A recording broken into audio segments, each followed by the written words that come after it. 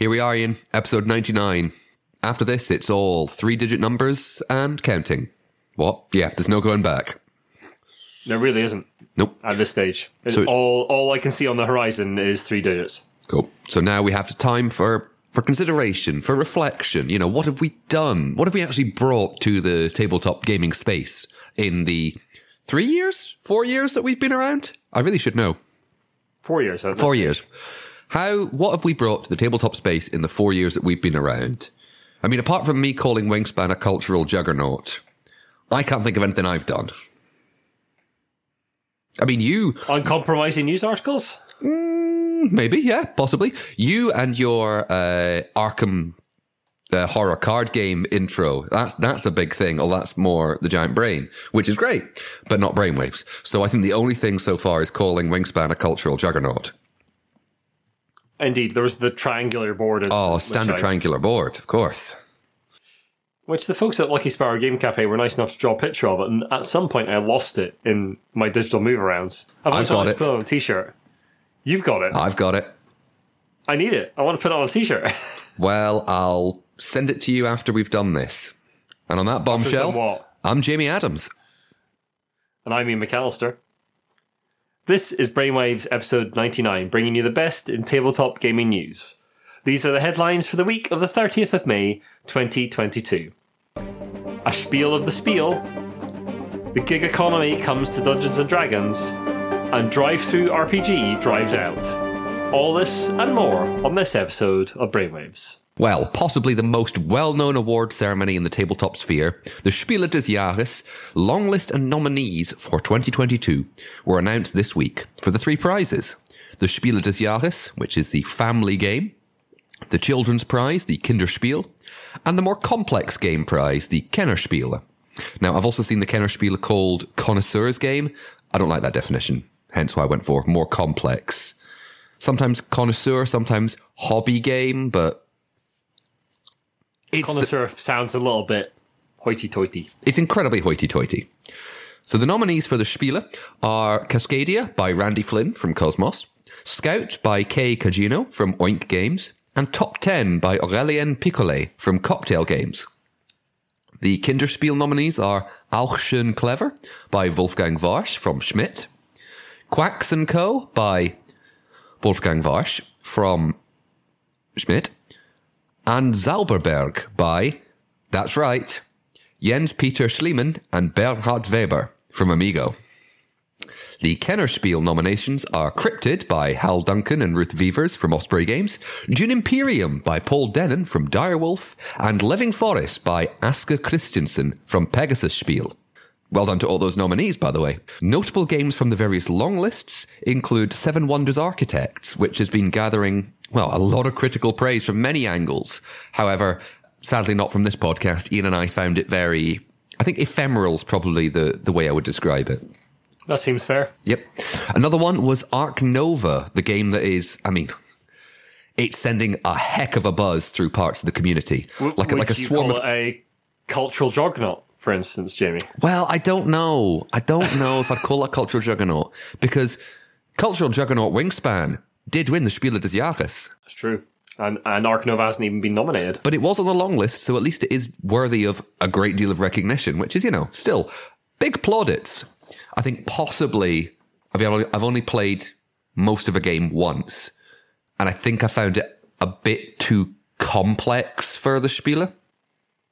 That's the vibe I've gotten from a couple of people I've spoken to, is that games like Ark Nova are too complex for the Spiele des Jahres to consider. But then again, you've got Dune Imperium as one of the 3 nominees, so... yeah. Well regarded, but I believe a little bit more straightforward than Ark Nova. Not played either, so I can't judge. Fair enough. The Kinderspiele is usually announced about a fortnight or so earlier than the other 2, so watch this space, because, I mean, it's this podcast and it's me, so I'm definitely going to cover it. Awards should be probably late June or so. Now, true to form, I can't speak for Ian, I have played exactly none of the nominees. Yeah, I am in the same boat as Jamie. I've played none of those games, with the exception of obviously the long lists, Ark Nova and Seven Wonders Architects. Yes, I played some Wonders Architect. I haven't looked at the rest of the long list like Jamie has, so I can't speak to those. Also, I believe Quacks & Co. will be available at UK Games Expo to play. Quite possibly, and if you're listening to not- this, not UK out Games of Expo UK yet. is next week. So, what was I going to say? Yes, Cryptid, which is on the list. It was released in 2018 in English, so people are going, well, why is it in the Kenner Spiel nominations for 2022? Well, it was released in German last year, hence its inclusion.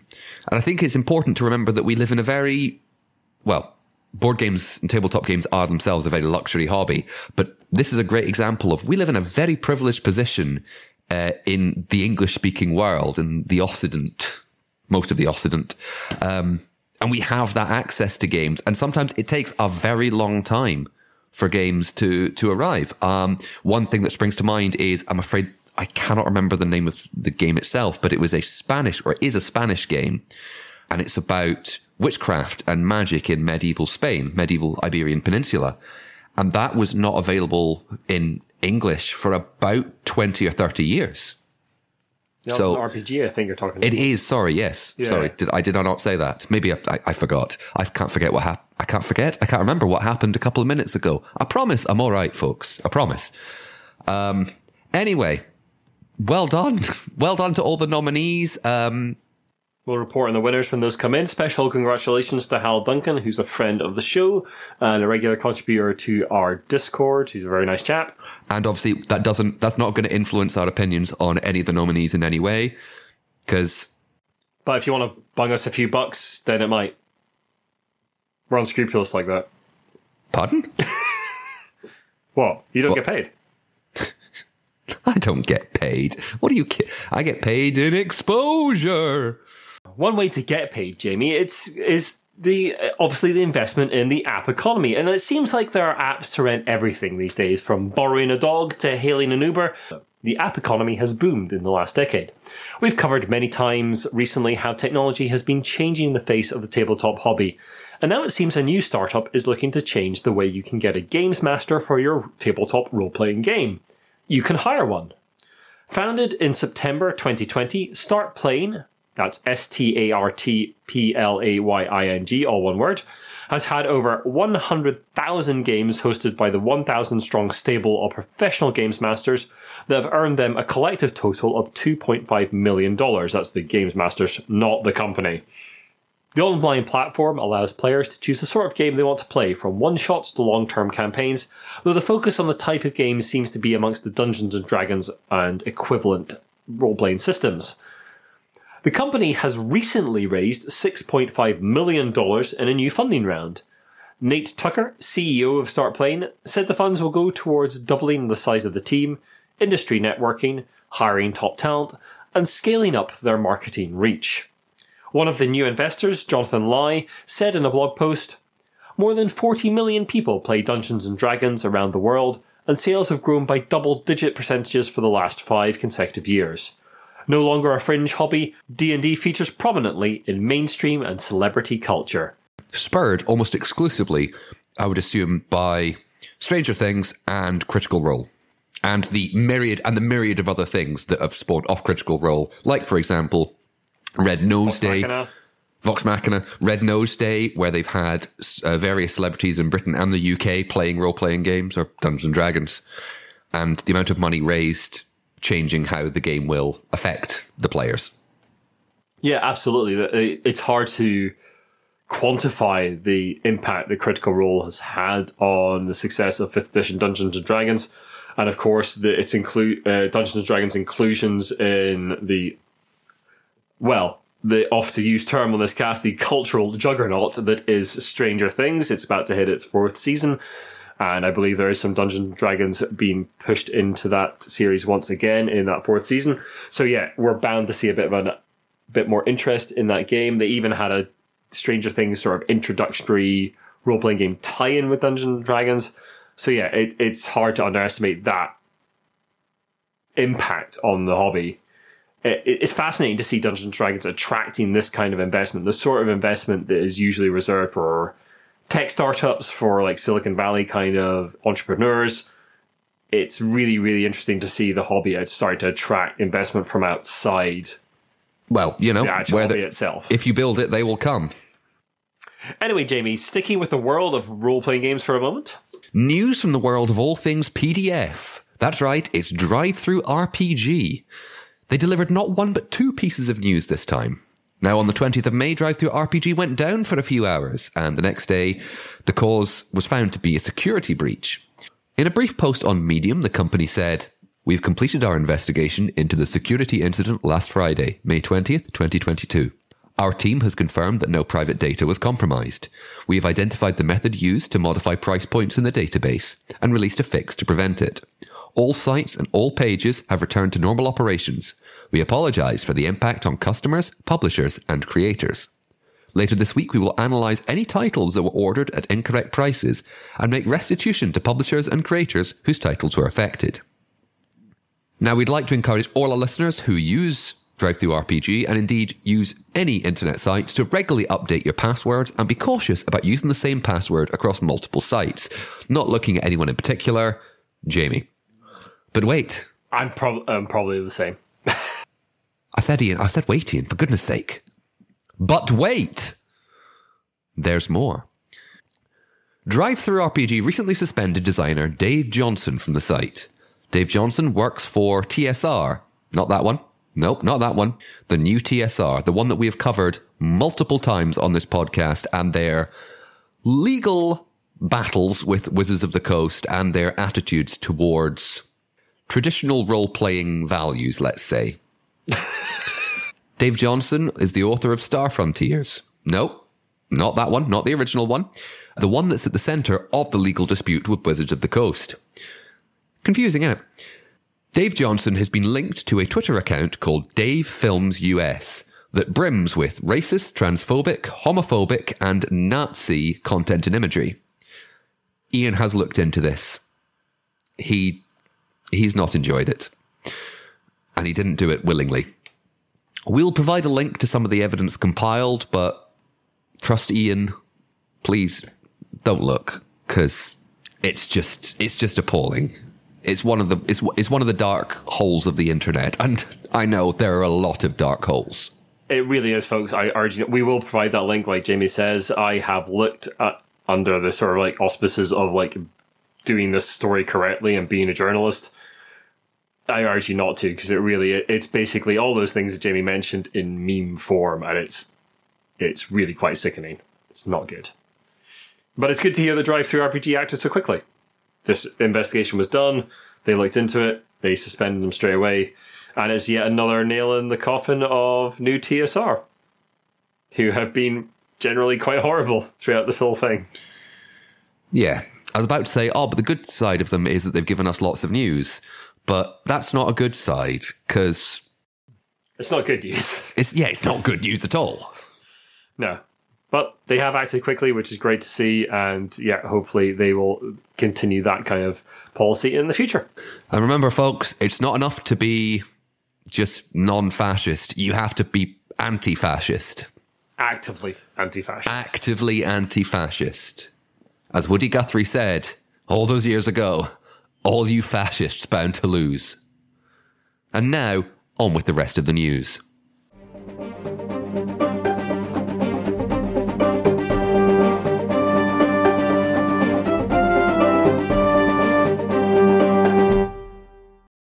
We've got quite a few updates from previous casts. In terms of COVID policies, Gen Con and Origins have both announced their mask policies for their upcoming conventions. Gen Con is taking place from the Thursday the 4th of August to Sunday the 7th of August. They are going to require proof of vaccination and masks within the convention. Origins is taking place from the 8th to the 12th of June. They will be asking for masks to be worn as well. This is a reversal of their previous stance on the matter, but has been met with quite a lot of congratulations across the board game community. And UK Games Expo just doesn't have policy, best we can tell. I've been on the site, I've gone and looked. All you need to do, folks, is say what's happening. You've come under a lot of controversy recently for not saying anything, and all you need to do is say, we don't have one, we do have one, here's what it is. It's not that difficult, you're quite a big organisation. Pull the finger out. I'd like to just clarify Mr. McAllister's comments. At time of recording, UK Games Expo does not have a COVID policy. That's fair enough. We are recording on the 27th of May. Yes, just to clarify, at time of recording. At the time of recording. Fair enough. Now, episode 96 had us covering the recent publishing of the Dark Souls RPG from Steamforged Games. And, well, the issues surrounding it. References to classes in the Dark Souls book that didn't come up in the Dark Souls book. The knight character being unable to wear the armor that it started with. Things like that. Now, Steamforged quickly issued an apology and recently posted an update on their website about fixing things. We will be releasing the updated PDF at the end of June and immediately sending it to everyone that pre-ordered the book through our website. And that and the physical copies will be published in October. Now, if you already bought a copy, there is a form for replacement on the website. So if you bought it, check that out. Glad to see they're, getting it done very quickly, but I guess it's such a high-profile thing that if you didn't get it done quickly, oh boy, that'll sink you fast. As reported on previously in episode 94, the Nebula Awards, the prestigious sci-fi and fantasy awards, included a Best Game Writing award with 4 tabletop RPGs in the running. Well, the award has been scooped up by one of those RPGs, Thirsty Sword Lesbians by April Kit Walsh, Whitney Delagio, Dominic Dickey, Joania Kempar, Alexis Sarah and Ray Najadi, and published by Evil Hat Publications, has won that award. The game now joins other winners, including Black Mirror Bandersnatch, which is a very interesting interactive sort of TV episode on Netflix I urge you to try out, and Supergiant Games Hades, which is a roguelike that is close to my heart, one of my favourite games of the last few years. Ian, I know fantastic. I know I wrote this, Hades. But did you put in a sign here saying 5 minutes for Ian to gush about Hades? Because I didn't. Well, so Hades is this fantastic roguelike from Supergiant Games, who are an amazing computer game Over the last few years, we have seen a lot of companies merge, mostly, but not always, into the umbrella of Asmodee. One of those mergers was Dice Hate Me Studios, which merged into Greater Than Games in 2015. That was 7 years ago. I was starting uni 7 years ago. Oh, don't. You're making me feel old. I am old, but that's fine. I think I probably met you, maybe I met you 7 years ago. It might have been 6. I don't know. 6 or 7 years ago we met. This podcast was merely a twinkle in my eye at that point. I don't want to think about that. Greater Than Games was acquired by the Flat River Group last year, as we reported in episode 88. And now it seems that Dice Hate Me have parted ways amicably with its parent company. They will still be using Flat River Group for distribution and retain the rights to a lot of their in-print and out-of-print games, with only 3 titles remaining with Greater Than Games: Compounded, Bottom of the Ninth, and Legends of Sleepy Hollow.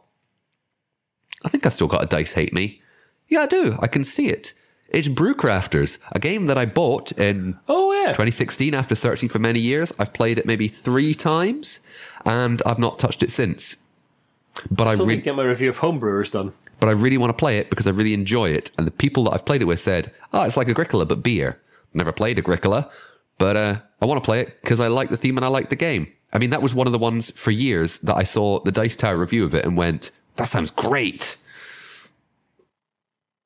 Yeah, as we've said before, there's always mergers and acquisitions in the board gaming industry, and especially as the gaming industry grows, we're going to see a lot more of this kind of thing happen. I don't think it's anything to be worried about. It's just companies coming and going, and we wish all the best to the new studio, Dice Hate Me, and let's see what they come up with in the next few years. Last cast, we covered the accessibility studio being opened up by Asmodee and its research division. Well, now it's the turn of Ravensburger, the famous German games company. In a post on Instagram, though we haven't been able to find it anywhere else as yet, Ravensburger declared their admiration for a company called Wellen Integrationsspiele. This was set up by husband and wife team Volker and Erika Lendeckel. Erika is blind, and they wanted a way to play games with their kids when they asked. For the last 25 years, Wellen has been adapting Ravensburger games with custom components such as magnets so components don't slip, and transparent reliefs onto pieces that can be used to imprint reliefs to distinguish one piece from another, similar to the system you might find in Braille. Ravensburger ends the post by saying, "We are very grateful and happy to be part of Wellen Integrationspiele." It's great to see another big company making a step like this, and we hope that before too long, considerations for a wide variety of disabilities are the norm in tabletop games publication. We've seen a massive shift in the last few years to consider more basic things like color blindness and that kind of disability into games, and it'd be fantastic to see a bigger consideration for people with all sorts of disabilities into the tabletop hobby, because it's a very, very accessible hobby as long as we consider people with some disabilities. I will stick by my guns and say, well, no, this isn't a thing I'll stick by my guns with. This is great. I'll stick by my guns and say the tabletop hobby is a lot less accessible than it thinks it is. Yes, stuff is being done, but not quickly enough. Yep, that's completely fair. And it's interesting to see a company like this highlighting the changes that they want to bring to the hobby.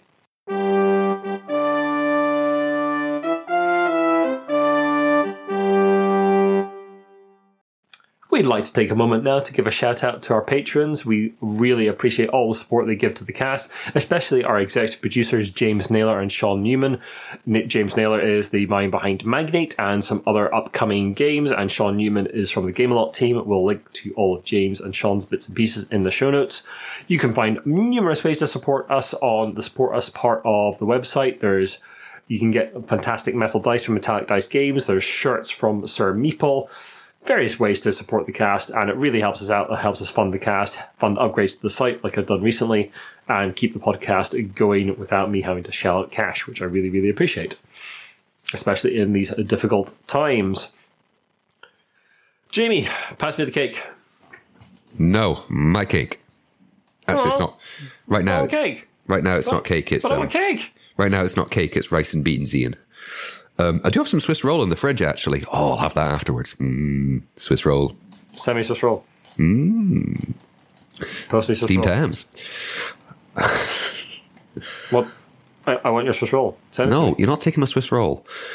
The Great British Bake Off, or the Great British Baking Show, if you're in North America, is...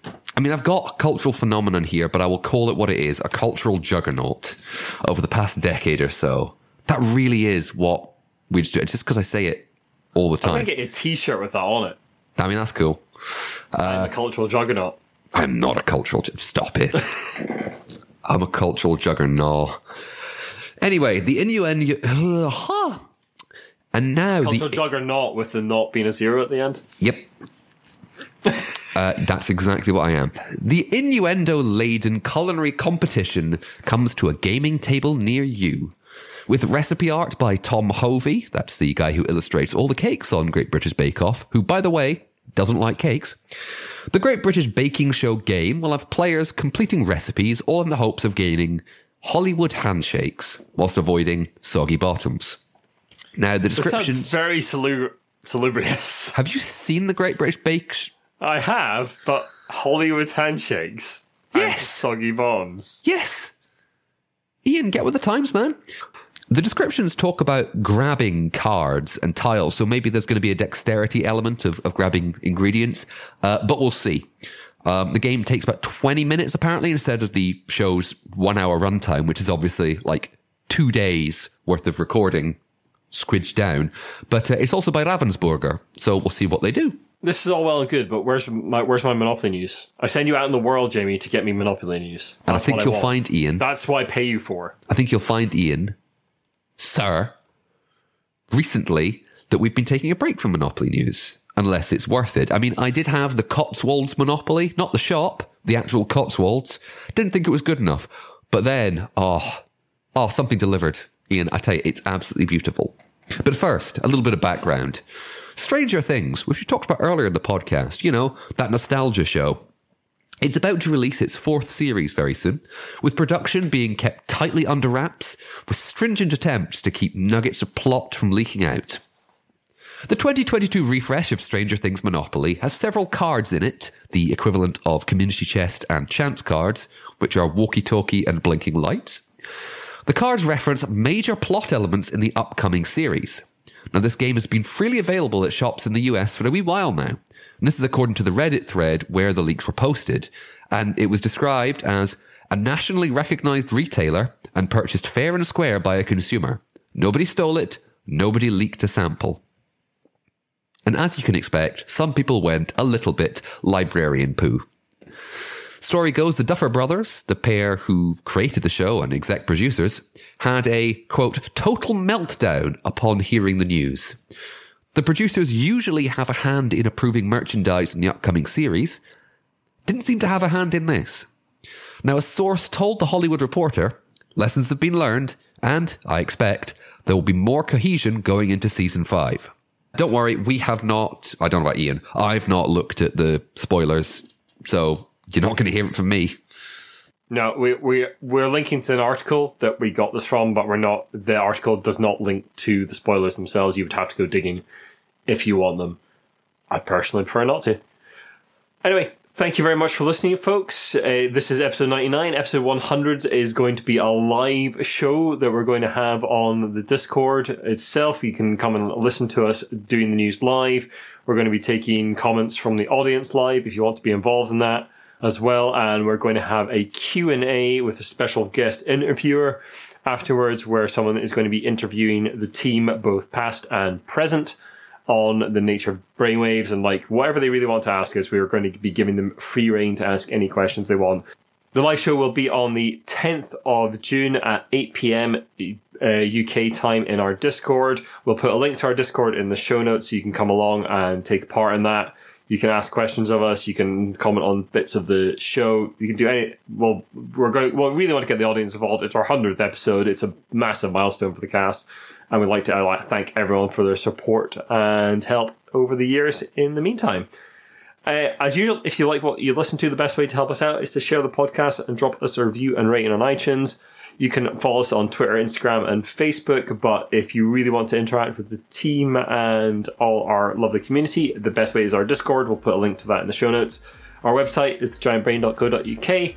And you can email us about anything in the show, or if you've got a question for the 100th episode that you would like read out, then please do email us in or post it on the Discord or get in touch on Twitter.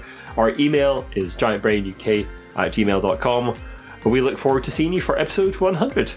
Thanks very much. Bye for now. Bye. It's mad. It's almost 100.